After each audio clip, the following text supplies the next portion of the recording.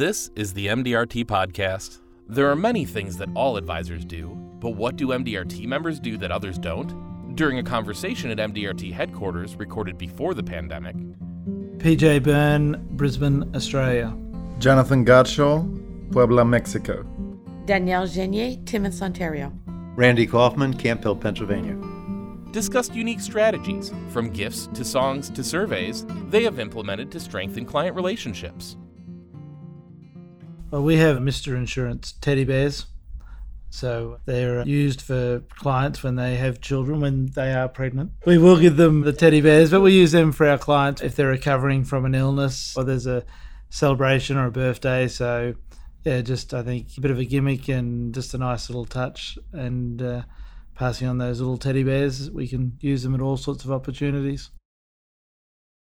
When and why did you start doing that? Can you remember a specific time when that's been particularly impactful? Yeah, so we started using it. We started sending out sort of gifts to our clients that had babies, and we big advocates for children's insurance in Australia. So we wanted to start connecting as soon as the child's born, that we're sort of participating in that new child's journey. We're obviously caring for the parents, and we've put insurance in place for the parent to look after the child if something should happen to the parent. So instead of just sending out a gift that wasn't recognised with our brand on it, we investigated. It wasn't an expensive exercise. We get these really nice teddies made, and they've got our logo and sort of everything on them.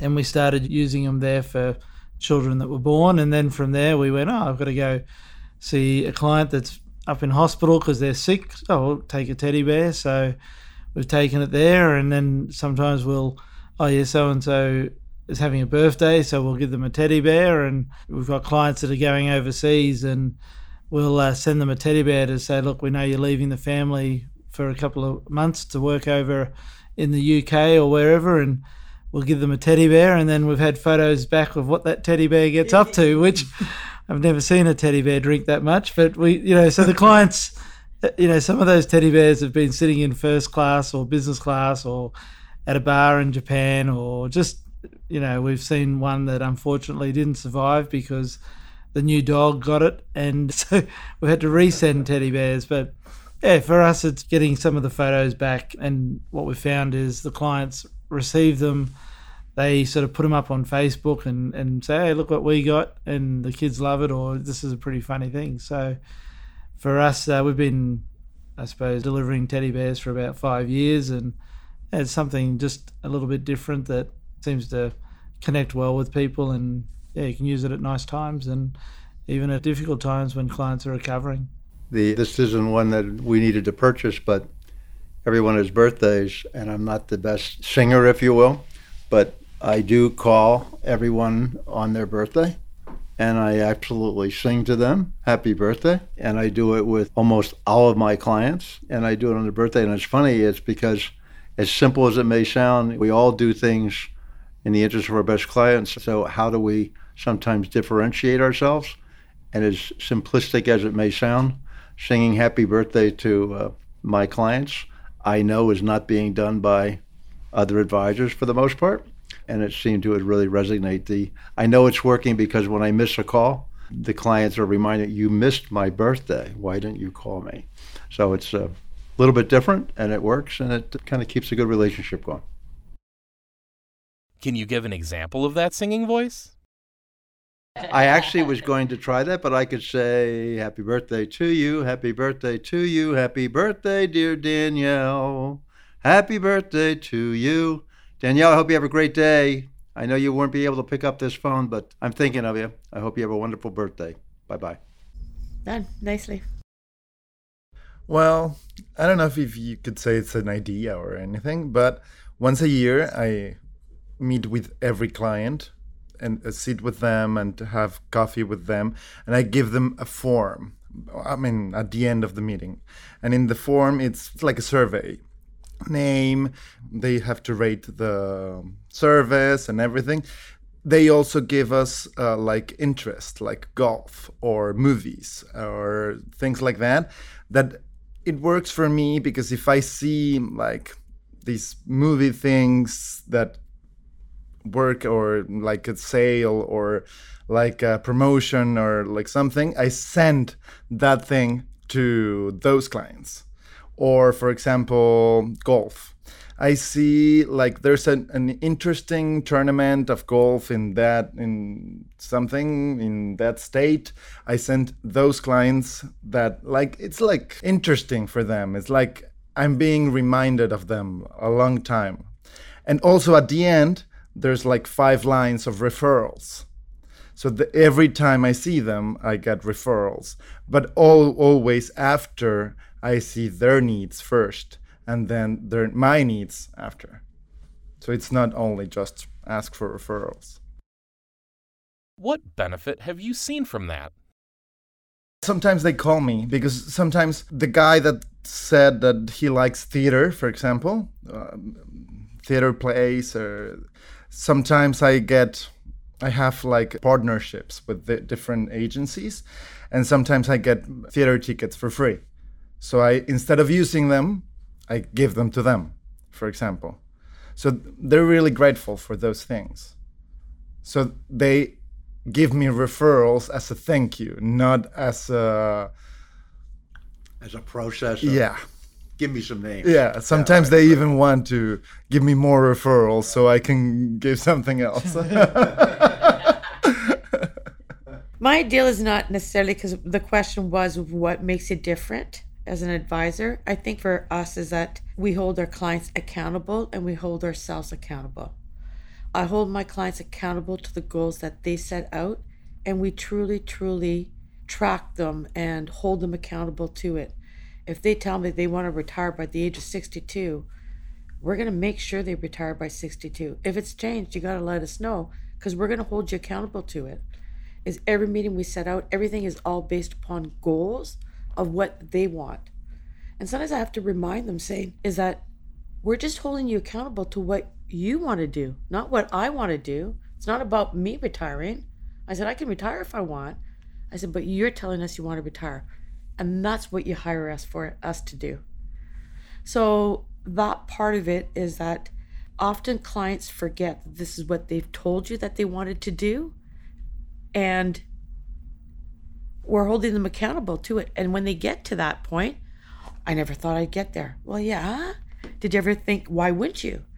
Right? We held them accountable to what they want to do. What's a specific, memorable time that's played out? Clients retire, and that's the big thing, right? Because there again is that, Danielle, I don't want to work till I'm age 65. Because that's a normal age in Canada for people 60, 65 to retire. I don't want to work.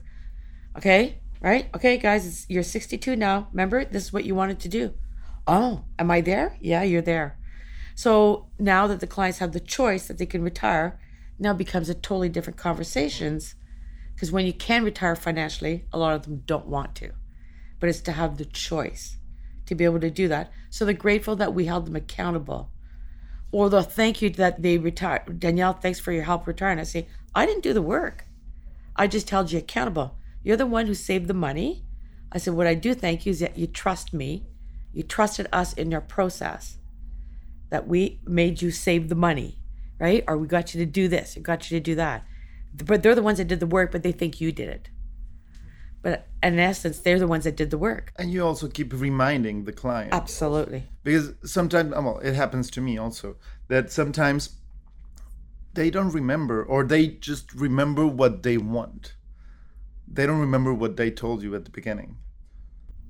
You know, if they want to buy that cottage, okay, this is what you need to in order to get that cottage, or is the cottage still important? It's just to remind them of the goals that they want to set out. And every time we meet clients, we go on the goals of what they wanted. If they've changed it, you got to let us know. I had one client who wanted a cottage, and we knew which area they wanted to, and so I'd seen a listing for them, so I sent them the cottage. Oh, I forgot about that. They ended up buying the cottage. Right? But is that part of it? I had another client who wanted to own a building, property management building. Well, one of my clients happened to want to sell theirs, so I hooked up the seller and the buyer, and they're both my clients. That they didn't have to pay brokerage fees, and they ended up, and that lady still has that apartment building today. So, right, it's just knowing your clients, and through, like you say, like your You find out their hobbies. Well, us, we do it against the goals, is more so that part of it. Or we have a list of 5 or 10 years before retirement. So if we know it's 10 years before retirement, we send them that list, what you need to do. 5 years before retirement, what you need to do. And that we don't give it out in the meeting, that we mail out to them. So little different things like that, setting up on their goals. How does someone forget they wanted to buy a cottage? Life gets fat, right? They forget. Well, I don't think they forget. I think they forget how important it was for them in that time. Or how about being reminded that they can buy that cottage? Yeah, also. And we can help them purchase that because that was their overall goal in part of their planning.